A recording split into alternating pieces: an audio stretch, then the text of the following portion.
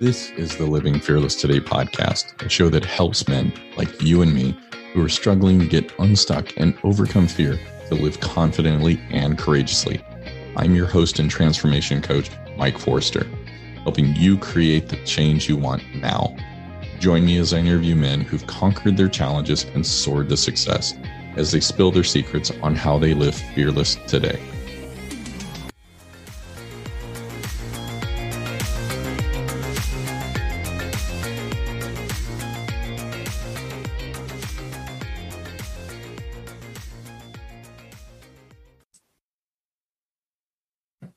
Well, hello and welcome back, my friend.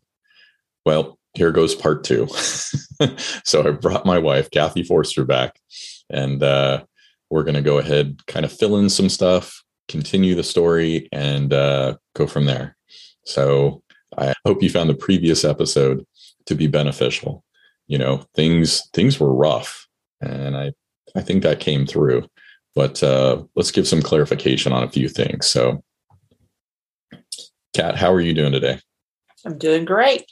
Thank you.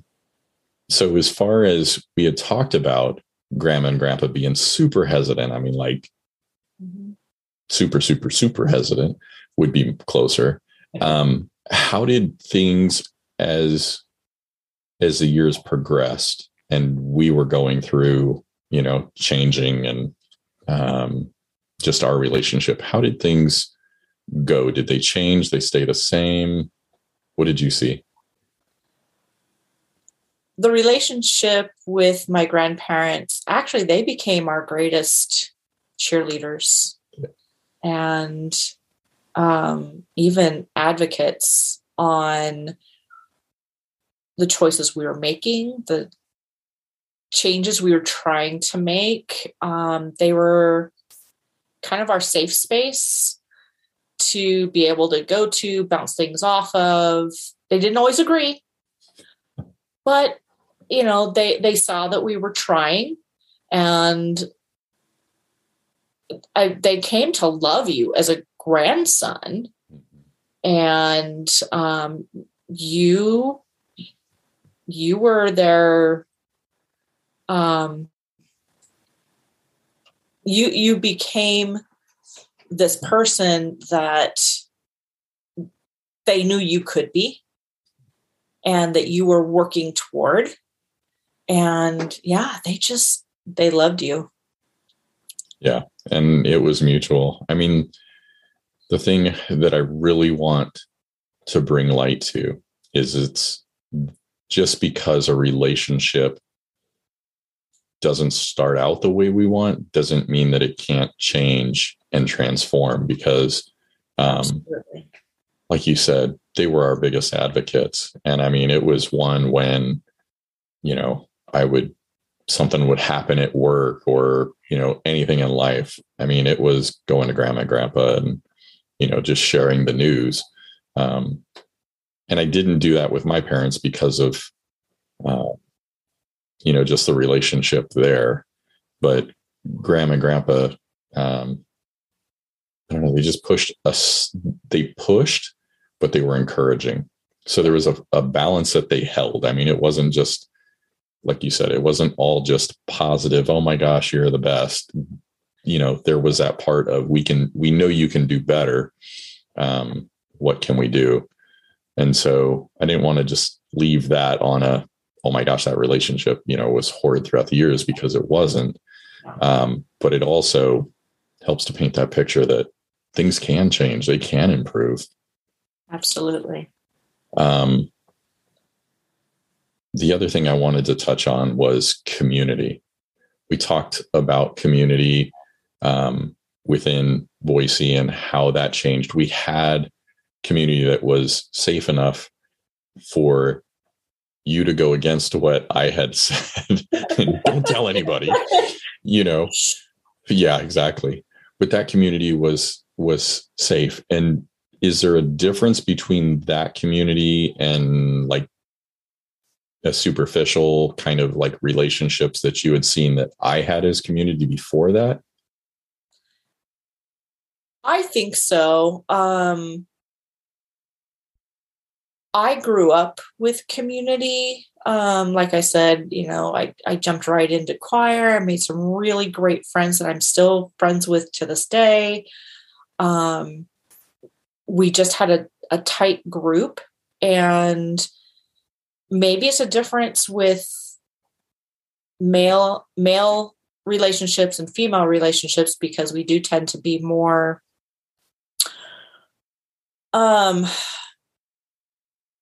speak more. we talk, we want to get feedback, we want to connect, and that's how we connect. Mm-hmm. And especially in high school, when everything's already so, who are we? We're searching for ourselves. We're searching for, we're coming into our own. We're getting away from being the people our parents have projected, possibly, and into the people that we feel true to being. And I don't know, from the guy's side, from the male perspective, what did that look like for you? For me, I hadn't ever let anybody that far in, right? My lifestyle was being a chameleon, and that was a safeguard, kind of mechanism.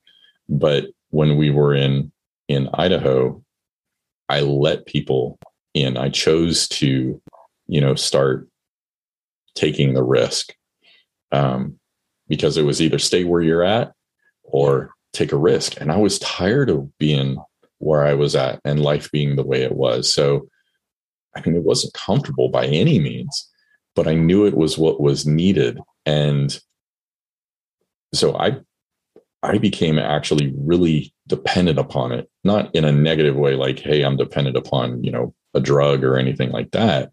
But right. It was, I could process things with other men, which outside of, like dad, I hadn't had that opportunity. And I'm talking about your dad, not my dad. We could work on the car, which I was not skilled at. So dad carried me in that part, but, he would listen. Mom gave us the room to listen. And you are choking me up, girl.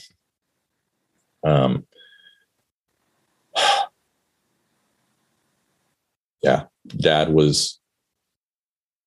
created a space where I could share and just be real. And I didn't have that father figure at home with my own dad. Right. Now that, he's since passed. That's one of the roughest things, I think, is that it's like, there's so many times I want to go to dad and he's not there. So it's like the things that were uncomfortable, and I learned some of those, and we'll get into it more as we talk about moving out to Kansas.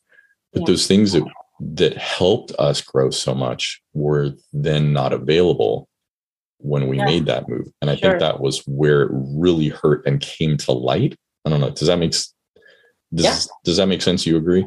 Oh yeah. I think that's spot on. I think that was a big thing with the transition here to Kansas, was once again losing all of that deep connection of people that just loved us in our faults, loved us in our iniquities, loved us in our stupid. And I guess when you found out we were moving, because I got laid off along with 750 other people, right. When I got laid off and we decided, hey, we need to move. Was that a concern for you as well? Because like you shared last time, you built up this community of ladies that you could share with, and it wasn't, husband bashing or anything like that. It was very supportive. And yet, there was accountability within it. Is that something that bothered you, or not bothered you, but concerns you? Oh, absolutely. Absolutely. The unknown of we didn't know anybody here, and not that we knew anybody in Idaho when we moved from Nevada or California to Idaho. But I was hopeful that we would be able to find the same types of connections without severing the previous connections, which the previous connections are still intact. Mm-hmm. But the actual moving to Kansas was rough. It was definitely rough. Being further away from my grandparents and being further away from family in general and our entire support system. Luckily, they were still our support system. And even though it wasn't an immediate connection, it wasn't a physical connection on a weekly basis, they were still only a phone call away, which helped for a time. Right. And then, trying to find not even the same type of connection as in trying to replace what we had, but just connection. That was rough. It was rough for us as a couple. It was rough for us individually, and it was rough for us as a family. Mm-hmm. Yeah. I think the move here, I was hopeful, but I was still frustrated. Like, I did not want to move because of everything we had in Idaho. And so there was a lot of anger, just like, why are we having to move? And this isn't fair. And as we got here, we did make some friendships, but it was just different. And I think my expectations, my expectation was, hey, things will, we'll go ahead and make friends and life will pick up. We're just moving. And it didn't come about. And from that, I know I got really depressed. And I think that was the darkest and hardest time for me. Would you agree? Yes, absolutely. How did I go back to wearing a mask when we moved here or anything like that? Or like, what did you see as far as, I guess, they clued you in, hey, he's in a bad place? I think your demeanor. I mean, we lost everything that we knew and we're starting fresh. And that emotionally and physically, as well as just the move itself, was draining. And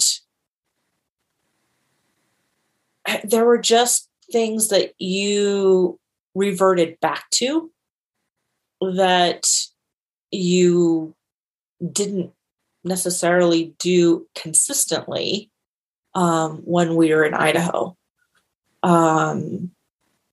Your temper was short. You had very little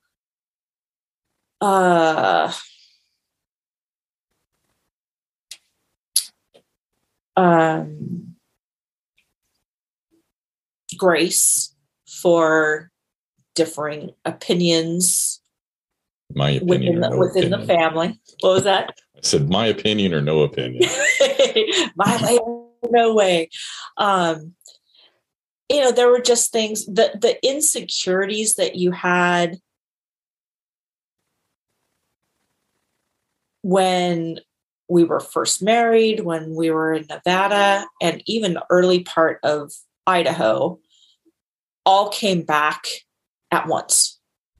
the traction that you made just wasn't, it was like you were spinning your wheels. You couldn't get the traction here to maintain the growth that you had made. And, I would ask you what was wrong. I'd try to get you to talk. And speaking of the mask, and it was, everything's fine. There's nothing to worry about. And that was something I knew was not true. I knew you were struggling and you couldn't or wouldn't talk about it. And so the difference was just there. I knew you. I knew what your general personality in times of stress were developing into. And all of that was out the window. So how did you handle it? How did you weather, like, seeing all this progress made as far as for me and us, and then it's like eroding away? How did you weather that?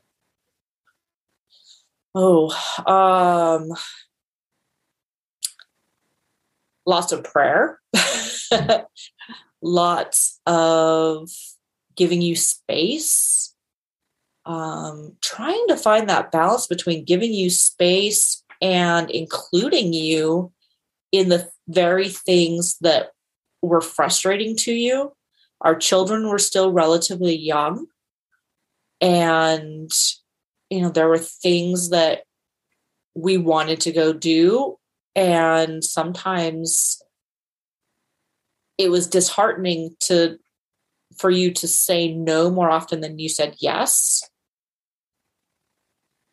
But I had to also fall back on what I knew, who I knew you to be, who I knew you were developing into, and know that you'd get your footing eventually. Decades later. What was that? Decades later. No. I'm kidding, but it's like, I'm sure at times it felt that way just because it went on for a while. Sometimes it felt like forever. Mm-hmm. And sometimes there would be these glimpses of, there it is. There, we're getting there. But you had your defense mechanisms up. You had your mask on. You had your self-protection ready and waiting. So anytime you got uncomfortable, anytime you got into your funk, anytime, even with myself and our children, that was there. So that it seemed like so that you could avoid being uncomfortable. Mm-hmm. It was easier to be disengaged with your safe space, which was your family, your immediate family, your household family. I think that's the biggest thing with the depression that you were going through, was you just didn't want to do things. You put on a good face if you were there, but it took so much energy for you that when whatever it is, or whatever it was done, all of that flooded back. And so for a long time, the kids and I walked on eggshells because we weren't sure. We weren't sure how you were going to react to any given situation, even if it looked good in the moment. So how did it affect, like, as I'm struggling at the time and, going through the depression and going deeper and deeper, how did it impact you and the children overall? Um, you're the thermostat. You, whatever your mentality was at the moment, the kids picked up on. There were days that it was rough all the way around. Of course, they wouldn't give you the, excuse me, the attitude necessarily, but they would take it out on each other. And because we were homeschooling, I got a lot of it. They didn't want to have to do XYZ. It was uncomfortable. It was growth producing. It was whatever. It was just out of their wheelhouse, and their attitude reflected it. For myself, it was trying to, I got to be the hub of the wheel. Balancing how you were feeling and what you needed, how that was reflecting in the children, how their own attitudes toward each other, toward myself, toward what needed to be done. It was a circus, and it was our monkeys. That's just the way it was at the moment. And that moment was long. But I knew that as you got comfortable, as you got connected, as you felt connected with me and with the children as your core community, things would settle into a new norm, because I saw it. I saw those glimpses of who you were working really hard to be. It didn't make it easy. No, and you were weathering also, like you talked about, homeschooling the kids. And as you're homeschooling them, two of them were really struggling. Mm-hmm. And so you were also struggling the fact, what's wrong with me as a teacher, and taking on that burden to compound everything else that you're facing with our situation and where things are at. So, I mean, you are super resilient. Even at that point, it was wearing you down. It was, yeah. Drastically. And the not having the community that we had in Idaho was part of that drain, because I didn't have anybody in the moment to go to when we were here. So how did you continue to encourage yourself? I mean, you're going through it in teaching and in parenting and as a wife. Like, how are you staying afloat and not just saying I'm done, or I'm going to beat everybody down? Well, I had my days where I was just like, something's going to give or someone's going to die. But,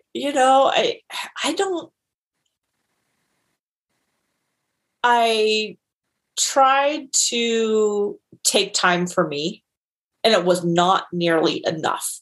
Self-care was not a thing. I had too much else to do. I couldn't stop to take care of myself because I had to give everything to everybody else. So how I got through it, besides caffeine, I medicated it. Truthfully, there was medicating going on. Nothing, no illicit drugs or anything. It was Coke. I mean, come on. It was Coke. Now that's the liquid kind that comes in a bottle, but lots of caffeine. I'm not a coffee drinker, so yeah, it was a lot of Coca-Cola. It was dark chocolate. It was, when it was nice outside, it was homeschooling outside. It was being grateful. Honestly, it was finding those little moments that I was grateful for. Now, how did you do that? how are you grateful for how are you grateful for things when everything like we've described is just falling apart? I mean, how are you doing that? It wasn't falling apart. It was rearranging. And I could look at each of our children and be grateful for the opportunity to homeschool. I could look at each of their challenges and uniqueness and be able to, their sense of humor when they were relaxed, the fact that they'd still love to snuggle even in their teens, the fact that we could watch movies together. I was even grateful for those dyslexic days that, a couple of our children had, where routine that I was getting into was out the window. And we took off for the zoo and we had science at the zoo. Or we just went outside and our entire math for everybody was with chalk on the sidewalk, or not the sidewalk, the driveway. Or being grateful that you were home, you were able to work remotely and you were there physically, that the children and I could have meals with you, just that we had a crock pot and I didn't have to think about cooking dinner after a long day of homeschooling. I looked for the little things that, I had to take a step back because there was enough chaos. And it's something I put on myself. There was enough chaos. I had to be somewhat on a semblance of normalcy. Tried not to get too far into the crazy, because I knew if I could hold it together, then there was a chance that I could mitigate anything else that was going wrong. Hi, Coach Mike here. Hey, thanks so much for listening to the Living Fearless Today podcast. Man, if you're struggling with your worth, feeling you're not enough, and playing small, honestly, this isn't your lot in life. There is more available to you beyond this podcast to help you uncover your worth, feel respected, be confident, and play bigger in all areas of your life. Grab a time at highcoachmike.com/book a call to set up a complimentary session on where you're at today, who you want to be, and how you can live the life you've been desiring. Again, head on over to highcoachmike.com/book a call and take that first step towards your life transformation. Now, as things went along, I ended up, because of the business side of things, I went from working in corporate as an employee to being a consultant. And in that, I had a chance to get some business coaching, which I think that was a ruse just to help me realize the fact that if you like haven't addressed stuff, your fears, your anxieties, like the stuff that's still festering, it's not going to just show up in one or the other. It appears in all areas of your life. So we would go into a business coaching call going, hey, we're having a personal problem here. Can you help us? And for me, that was just like unheard of kind of concept. But I mean, as that stuff was going on, we're discovering it and starting to work on, the underlying root cause. Like how do you see that things changed, or did they? I think once you started making those connections, I think they did start to change. That, again, you weren't alone. Again, you didn't have to always be the strong one. You didn't have to protect me, that I was your partner. And I think it took the business coaching to translate into our family at some level was a business. And we needed to be able to be on the same page and be partners in a way that we weren't necessarily being. Yeah. So like from the business coaching / personal coaching, then I decided to take the next step, which was like a 2-day intense one-on-one deep dive, I guess we could call it. Yeah. I asked you to go with me because I was petrified. And even that's an understatement. My biggest concern was that because of the trauma I had gone through, I don't have memories of like early childhood, and then even later, there's still stuff I don't recall. And so my big concern was, as I start opening these things and talking about them, I'm going to open this floodgate of stuff that I don't recall.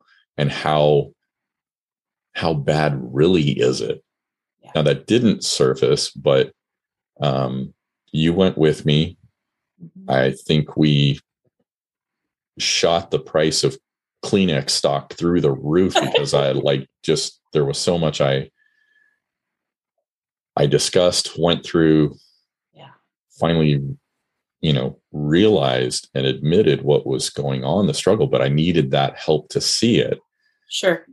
You were there to process it with me and gave me insight. And the other reason I asked you to come with me is, one is your memory, but two, you have a different perspective on things than I may catch. And so I rely on you for that, for your opinion and your insight to kind of say, hey, well, this is what they meant, because coming from that victim mindset, I'm automatically seeing that this person was doing it for spite and, for bad reasons. And that's not always the case. Right. When we came back from that, like, what happened? How did life change, or things remain the same, or what was the result of that adventure? It started, you started working toward healthy change again. Not that it was always there. Yeah. Like you wanted to do it, but it was changing habits. It was changing your mindset. It was changing your perception. It was understanding that you were coming from a victim mindset and that you needed to not look at everything as somebody was out to get you just because they didn't necessarily agree with you. And that it was okay for especially your core support group, myself and the children, to have differing opinions. And it didn't reflect on you whatsoever. And that we were individuals and that was okay. And that you could change your mind into something that was healthy without feeling like doing that with new information was as fake as the mask you put on when you were hurting and you were insecure and you wanted to protect yourself.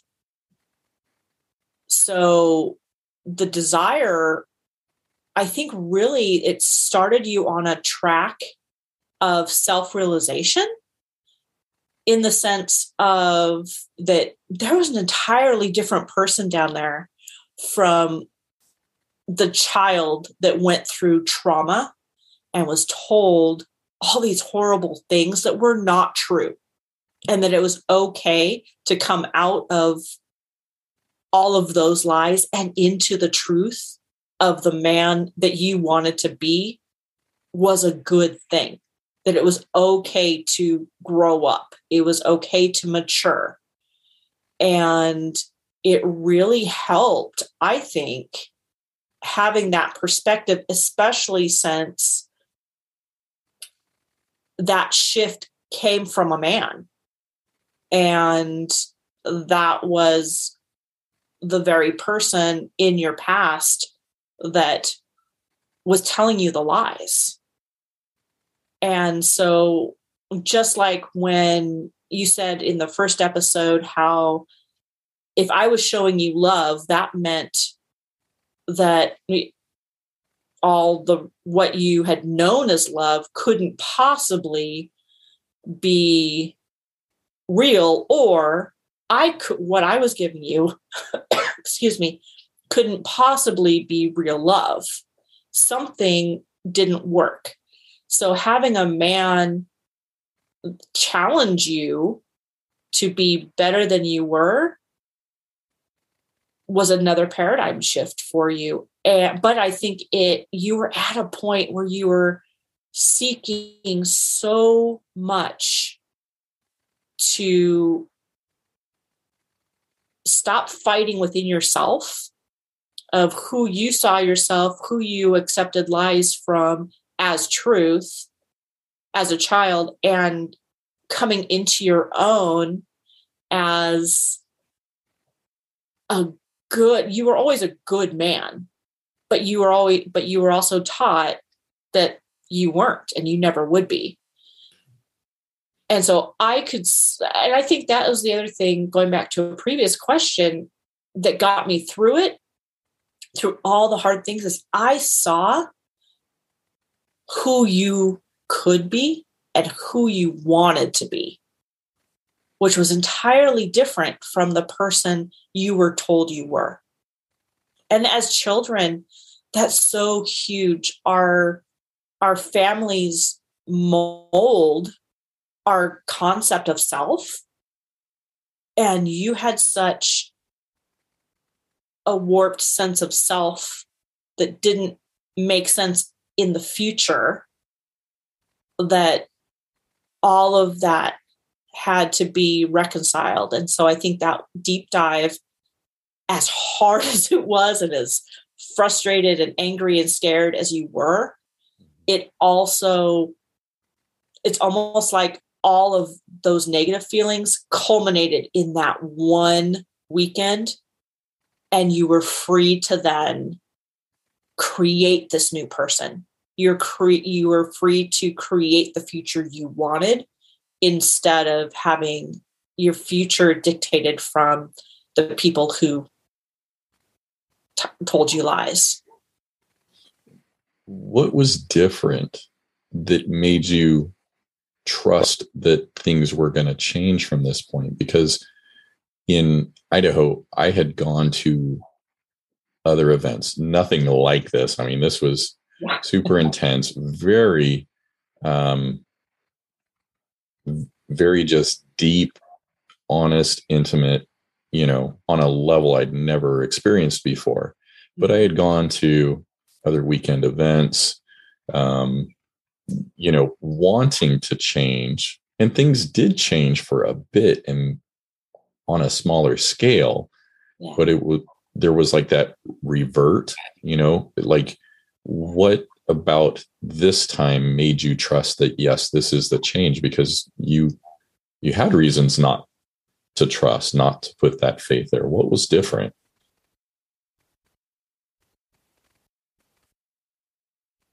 It took some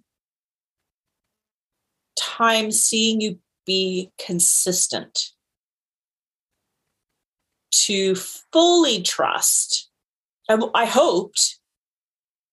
always hoped, but to trust that it was changing, it took consistency from you. And it took watching you really struggle to catch yourself in those moments of reverting, and struggle to find what the right way to do it was, even if it wasn't perfect. But the point that you were working and trying to make it right, that's what it was. It was watching intently in what your intentions were versus what your natural methods were. Yeah. And did you see any kind of a difference in how the family trusted, like as a whole, as I'm working to heal and be consistent, like you talked about? Did you see any difference in how people were actually trusting that, hey, that this dad is here to stay and not just another fly by night kind of, skipping through kind of deal?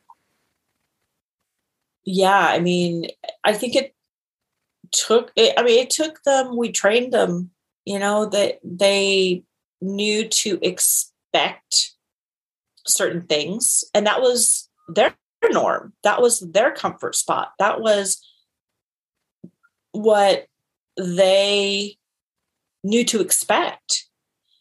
And so it took them some time to undo, for lack of a better term, the years of training of dad's going to be like this, mom's going to react like this, we need to do this.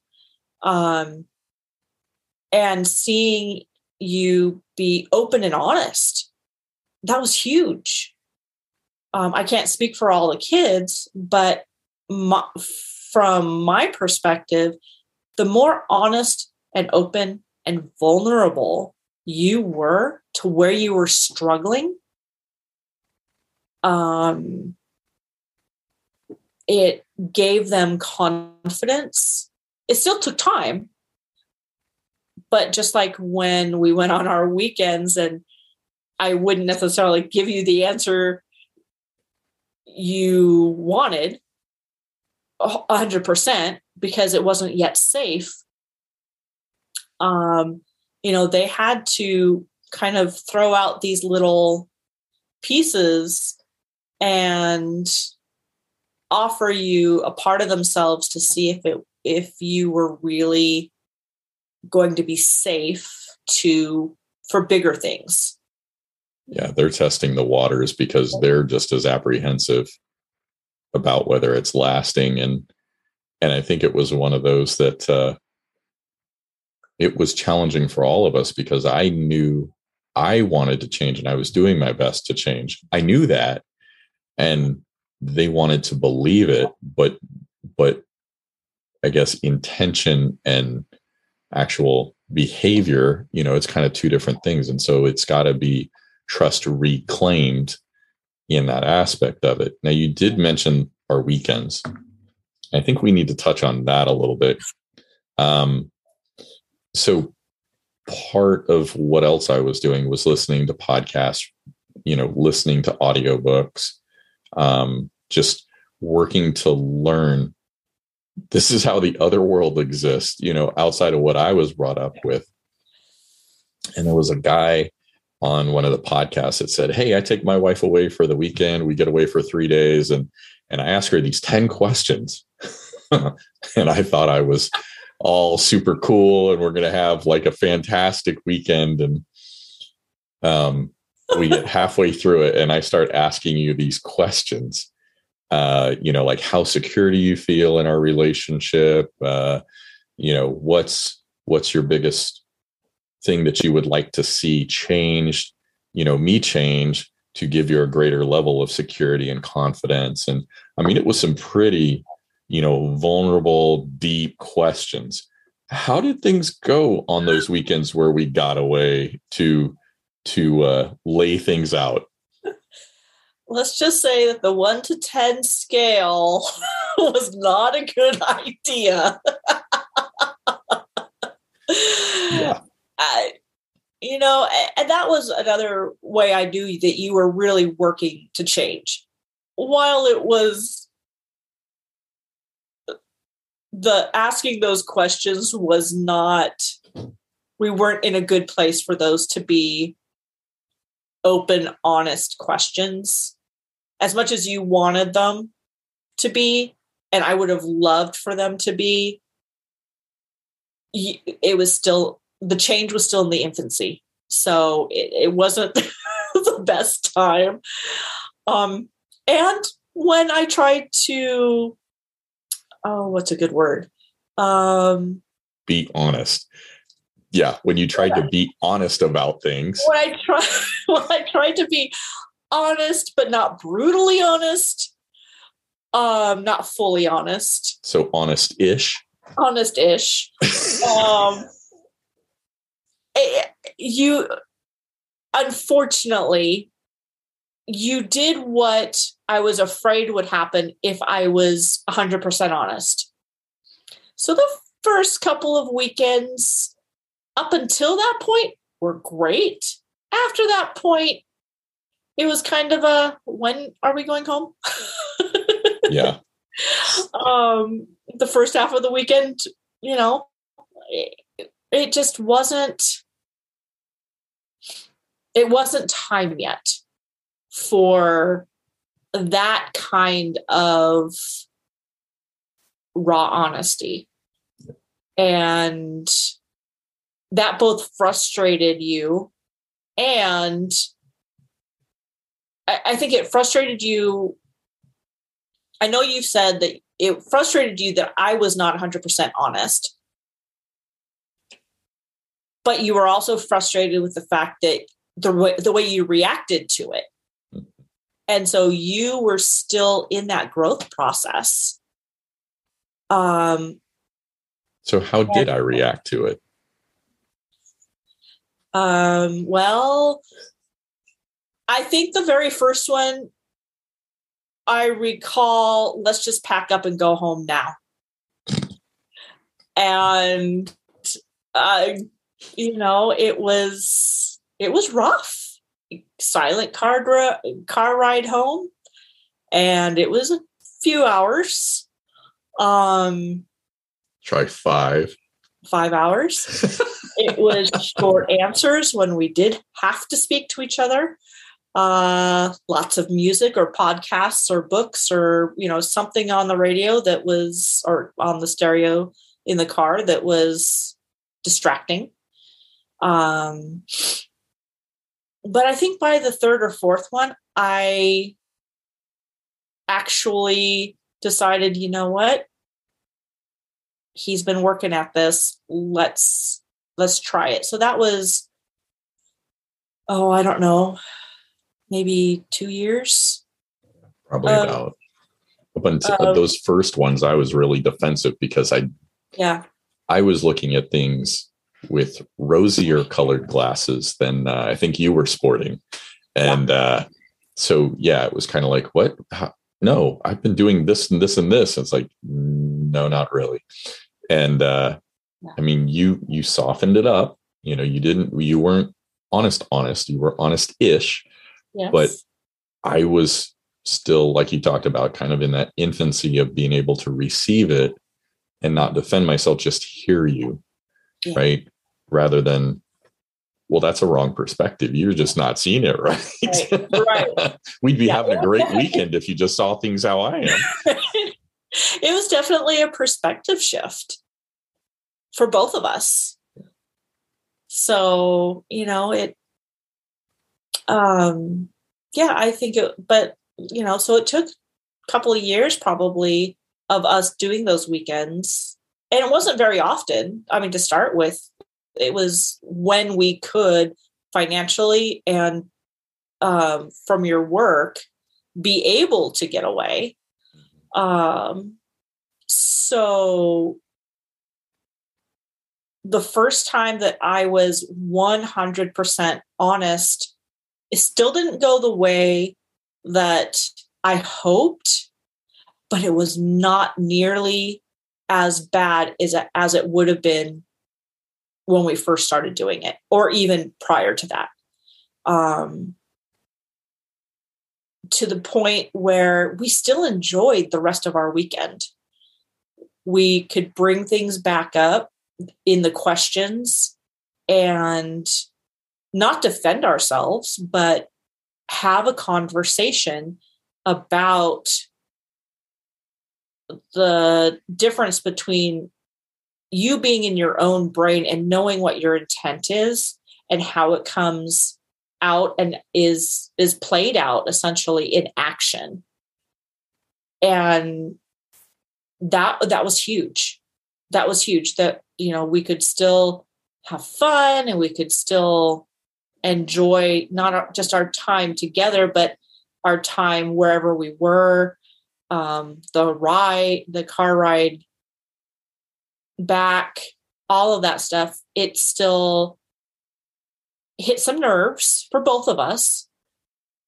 But the very process was starting to show that you were working to do what you said and be who you intended. And I think that was really when 100% I trusted you were set on this path, and that it wasn't yep, I'm going to do this for a while and then I'm going to revert because now this is uncomfortable. Or, I'm sorry, go ahead. Go ahead. You're good. I was going to say, or that, you know, you're going to get to this point and you're going to just stay here until it gets comfortable. And then you might revert back, but you might go forward. So it just depended on the time. And, you know, it was never easy. It was always worth it. So as you gained that confidence, you know, in things you could be honest, just not honest-ish. Yeah.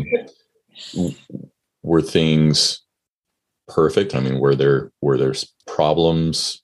You know, did that mean no more arguments or no more times where I, you know, succumbed to stress and reverted? You saw the old Mike come out? I mean, everything unicorns and rainbows, or what? Nope. No. But because you were growing in your own self-awareness, it was less likely for you to revert back and stay there. You might stay there for a while, but eventually you'd get tired of being in that place and you'd find somewhere ahead of where you were. And whether that was going more mentorship, or whether that was reading encouraging books, or if that was even reading books in your wheelhouse where you felt confident and you were just gaining more knowledge, or if it was finding an activity, a hobby that you enjoyed, or it was more and more that you got tired of being in that old place and you wanted to be in the new place and you wanted to go forward and not just stay stagnant. That, and there were even, you know, fights and arguments and stress within that part of going from where you were to growth. You were stressed out about it. You were uncomfortable about it. And that set the tone for the whole household. Of sometimes it was enough of a shift that it was walking on eggshells. Sometimes it was enough of a shift that you could be confident in because of previous success, that it was an easy transition. It just depended on where your mental struggles were at the moment. We're still individuals. We're still people. We're still fallible. We have different ideas. We have different opinions. But all of that does not negate the growth for you, for me, and for our family. And even within, I see now that our children are adults and are, for the most part, out on their own. Your struggles gave them skills that they can now use in life. And they can see when they're doing something that is not healthy or not beneficial or separates them from the rest of the family. And they catch that because you set that example of, this is not healthy. This is not a good way to do it. And I'm going to struggle with this, but I'm always going to strive to be better than this. And they've seen you do that. They've seen that struggle. They've seen that strife. They've seen that growth, and they've seen, everything that goes along with that. And so they can be confident that there's a way out no matter how bad they feel. They know that their family is always going to be there, and we see what they can be and not who they are in the moment, not who they are. We see who they are. We don't see them as the momentary lapse. So as things have changed and the healing has occurred, has that brought about changes for you in your life personally, like how you respond and the way you live things out and approach life? Yeah. It has. Your growth and your security in who you are now. And just to backtrack just a little bit, you doing things or not doing things, not telling me things to protect me, I did the same thing. I put myself on the back burner so I did not make you uncomfortable and make things harder within the family. You coming into your own and your security with yourself, with our relationship, with our family, with your business, all of that has allowed me to be who I am. And that is somebody who loves people, who has a heart for those that are struggling. The underdog. My heart, from as long as I can remember, I was always for the underdog, probably because in early schooling and at home, I felt like the underdog. But that's where my heart has always been, is to encourage and to build up those who don't see that in themselves. And is why I now, work with children that have dyslexia and dysgraphia and dyscalculia and executive functioning difficulties and skills that they need to work on for the future, because it builds up their self-confidence now. And not that their parents are not also working at this, but sometimes it has to come from somebody else. And they think, oh, you have to say that you're my parent. You have to love me because you're my mom. You have to love me because you're my dad. But, I can come at it from a different perspective in truly seeing who they are without the same blinders that just being together in the same family day in and day out can sometimes put on us. I can do things that I just plain old enjoy. If I want to go to the park and swing on the swings because that's what I want to do, that's not a problem for you.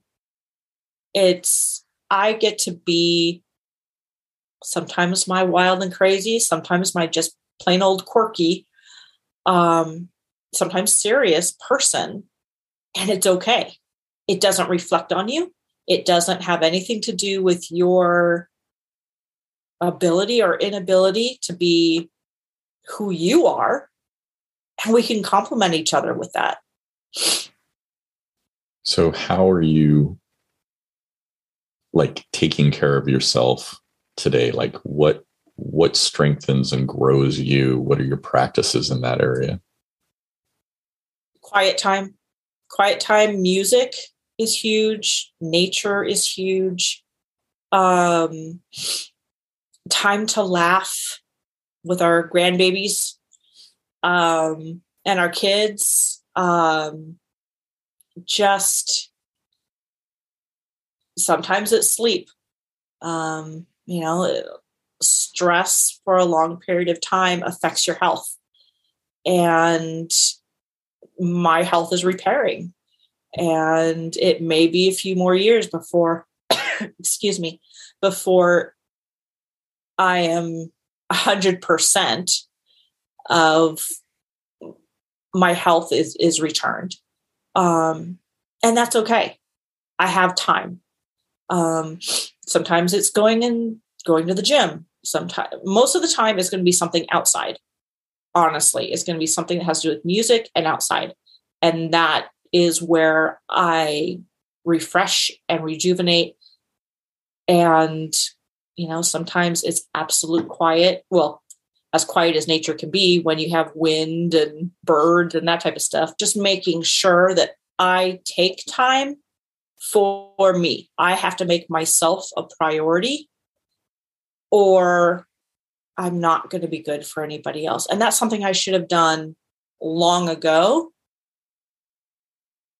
But again, since I thought that I needed to be the semblance of some sort of normalcy with everything else, all the crazy that was going on, I didn't feel that it was okay for me to do that. And that was something through, like, just as I got coaching, you went and got coaching as well. Yes. And that was something you discovered. Mm-hmm. And taking time for yourself, investing in yourself, was actually something you grew into. We talked about last time, we both brought stuff. We had our own things to work through. Yeah. And that was one, it may have been innate, but it was definitely reinforced because of the role you played with, me being angry and how I behaved, that you were trying to both love on me and love on the kids and protect them mm-hmm. in the environment that was going on. So yeah, I mean, it's not uncommon. I mean, you've heard of other moms that it's like, that's a struggle for them as well, right? Yeah. It's very common that it's selfish to take time for you and to protect you and to nurture yourself because you're a mom, you're a wife. But the saying of, if you don't take care of you, you have nothing to give to anybody else, is so true. And I wish I had taken it I knew it in my head, but I wish I had taken it seriously way back when. Even though I did not feel 100% safe because you did not feel 100% safe. And, all of those dynamics, I still wish that I had taken time to nurture myself so I had more to give instead of giving out of what I didn't have to give, if that makes sense. Yeah, it does. If we go back and there's the younger version of Kathy, mm-hmm. right? And you're in the midst of everything that you were in as we're going through our marriage and raising the kids. what would you tell that younger version of you as far as self-care and trying to balance it with a husband, that is struggling, that's not creating that safe, secure environment for you to be able to take that kind of time? What would you tell yourself back then? Find a way to do it. And it doesn't have to be something big. It can be taking a bath instead of a shower. It could be spending, a few minutes extra brushing your teeth and just having some quiet time, locking the bathroom door. I just, find a closet, play hide and seek and find a closet that they're not going to find you in and indulge once in a while. Sometimes it's about having your favorite candy and not sharing. That can be rejuvenating. Or laughing, just being a kid and just being silly just to be silly. That can be rejuvenating. Getting out of your norm,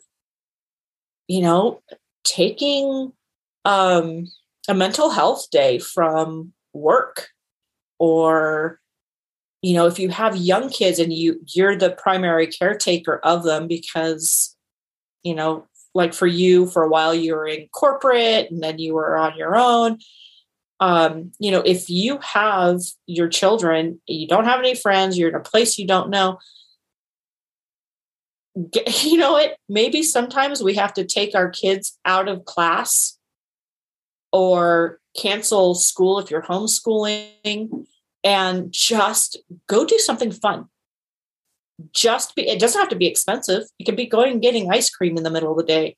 Once in a while, when you were really working on it and trying to find your new norm, sometimes it was, let's wake the kids up at 3:00 in the morning because we're awake because we're stressed, and let's go get pancakes at IHOP or Denny's or something that is so out of the ordinary that it actually gives you a break, gives you a mental break to get out of the spin cycle.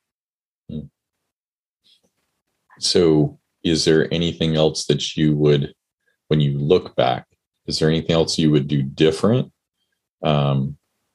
as we were going along in the years, like that you would say like, hey, if I had done this, it may have been better for us or for you yourself, in addition to like the taking time for yourself?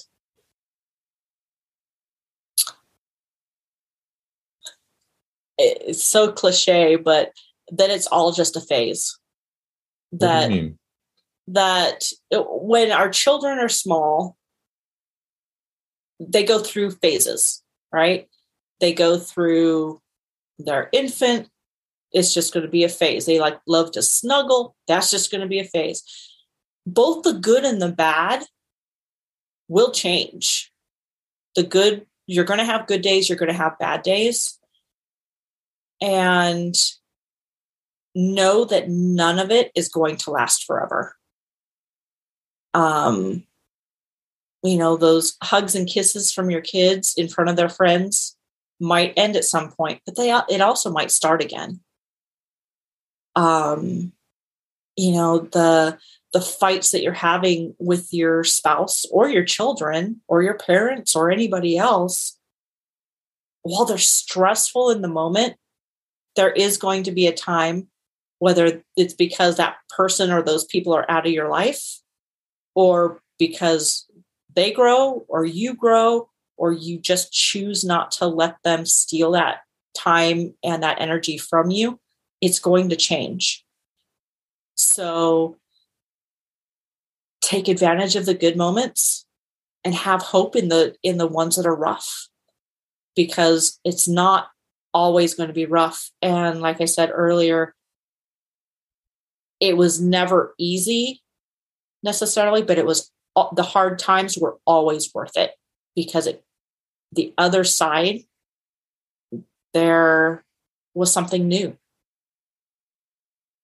And to have confidence in that and have peace in that and to have security in that. Yeah. So like where we started isn't where we're ending. Yeah. There's hope, just like we talked about with grandma and grandpa, and absolutely now with where we're at. I mean, it's like, it's been a roller coaster at times. But it's not always going to be that bottom of the trough, I guess is what you'd call it. Yeah. And to remember that, every phase and even every age, that when you go through that for the first time, you don't always know how to navigate it. If you've never been 13 before, then 13 can be a really scary age. If you've never been 21 before and you're out on your own, or 18 or, whatever, you've never been there before. You don't know what to expect necessarily. You know what other people have said to expect, but, there's still that fear of, what does this look like for me? And, it's the same thing for us. We're not the 20-something-year-old kids that got married and had, our first baby and all of that.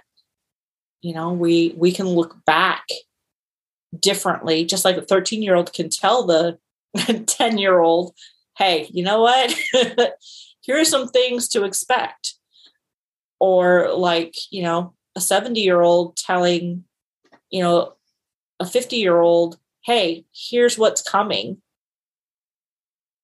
You mean like when your first child projectile vomits and then you drive 90 miles an hour down the freeway, and it's like by the fourth child, you're just like, meh, clean up the mess. Okay.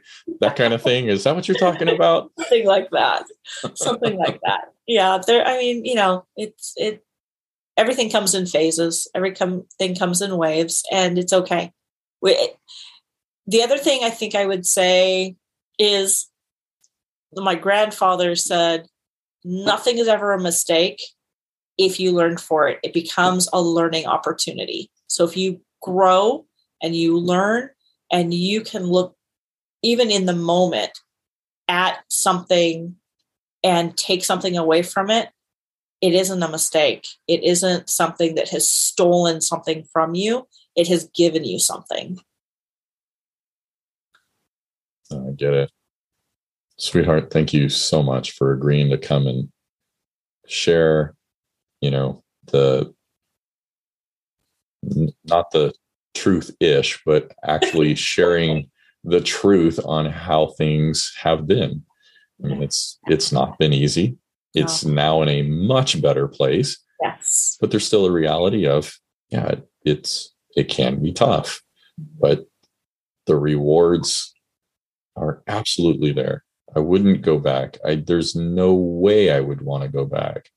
The difference in life now with you and with the children and our grandchildren. By the way, the youngest one is mine. Yes, definitely mine. He is definitely yours. Papa? Exactly. See, mine.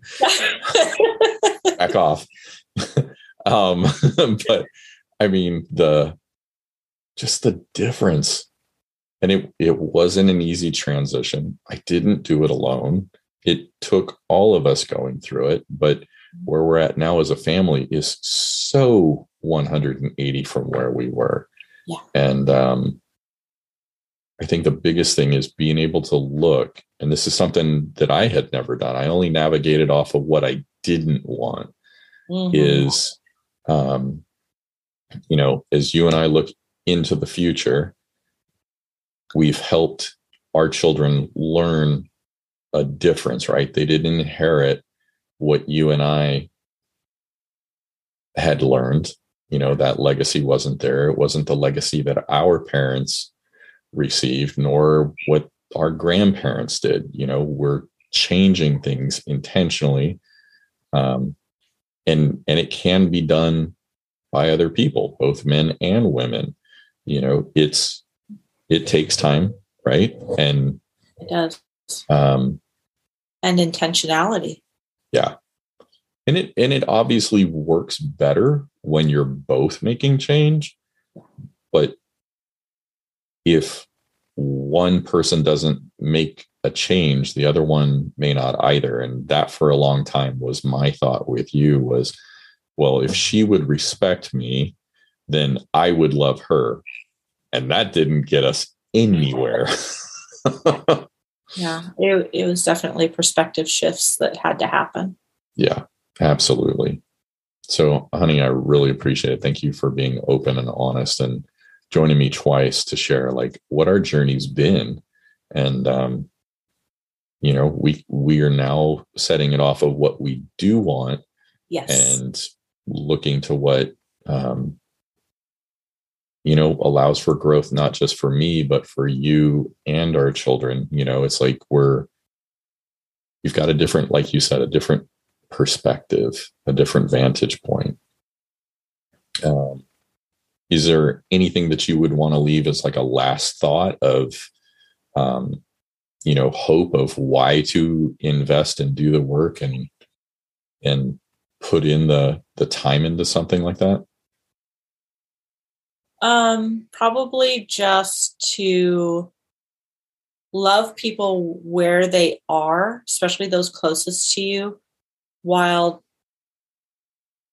and loving yourself where you are, accepting yourself where you are, but not letting that be stagnant, encouraging growth. Because if you're not going towards something, you're just running from something. And that doesn't give you any kind of a compass to know when you get there. That doesn't mean that it's one path and that's it. But if you're at least going toward something instead of just away from something, you are able to look at it and decide what the next step is. So, but I mean, it's always... And I know every situation is different. But really, if you love the person and they are really honestly, and it takes time to discern whether they are actually changing or if they are being, like you said earlier, a chameleon. But,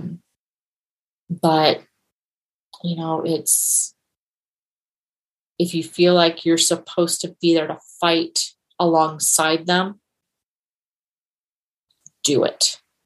And if that means you have to set personal boundaries to take care of yourself so that you have the energy and the wherewithal to do that, to fight alongside somebody, do it. It's worth it. It is absolutely worth it. I wouldn't, while it was all, the early parts were struggles, where it has us now, there's very little that I can think of that I would go back and change, because if we changed it, we wouldn't be the people we are now. Yeah, definitely agree. 100%. Well, let's end there, sweetheart. How can people reach out to you if they have questions on dyslexia, dysgraphia, dyscalculia, or homeschooling? How can they reach out to you for that stuff? I have Facebook is the best way. It is AHA Interactive on Facebook. It has an icon of a light bulb with a butterfly in it. And you can message me there. And, I'm happy to do what I can. If you have questions or if anybody has feedback or, wants to connect, that's the best way. Sounds great. Thank you, love. Thank you. Thanks so much, my friend, for joining me on another episode. If you found the information within the show helpful, please leave a review on the platform you're listening to. It helps raise the show's visibility so other men can join us in breaking free. See you on the next episode, and remember to continue putting yourself out there. Have a great one.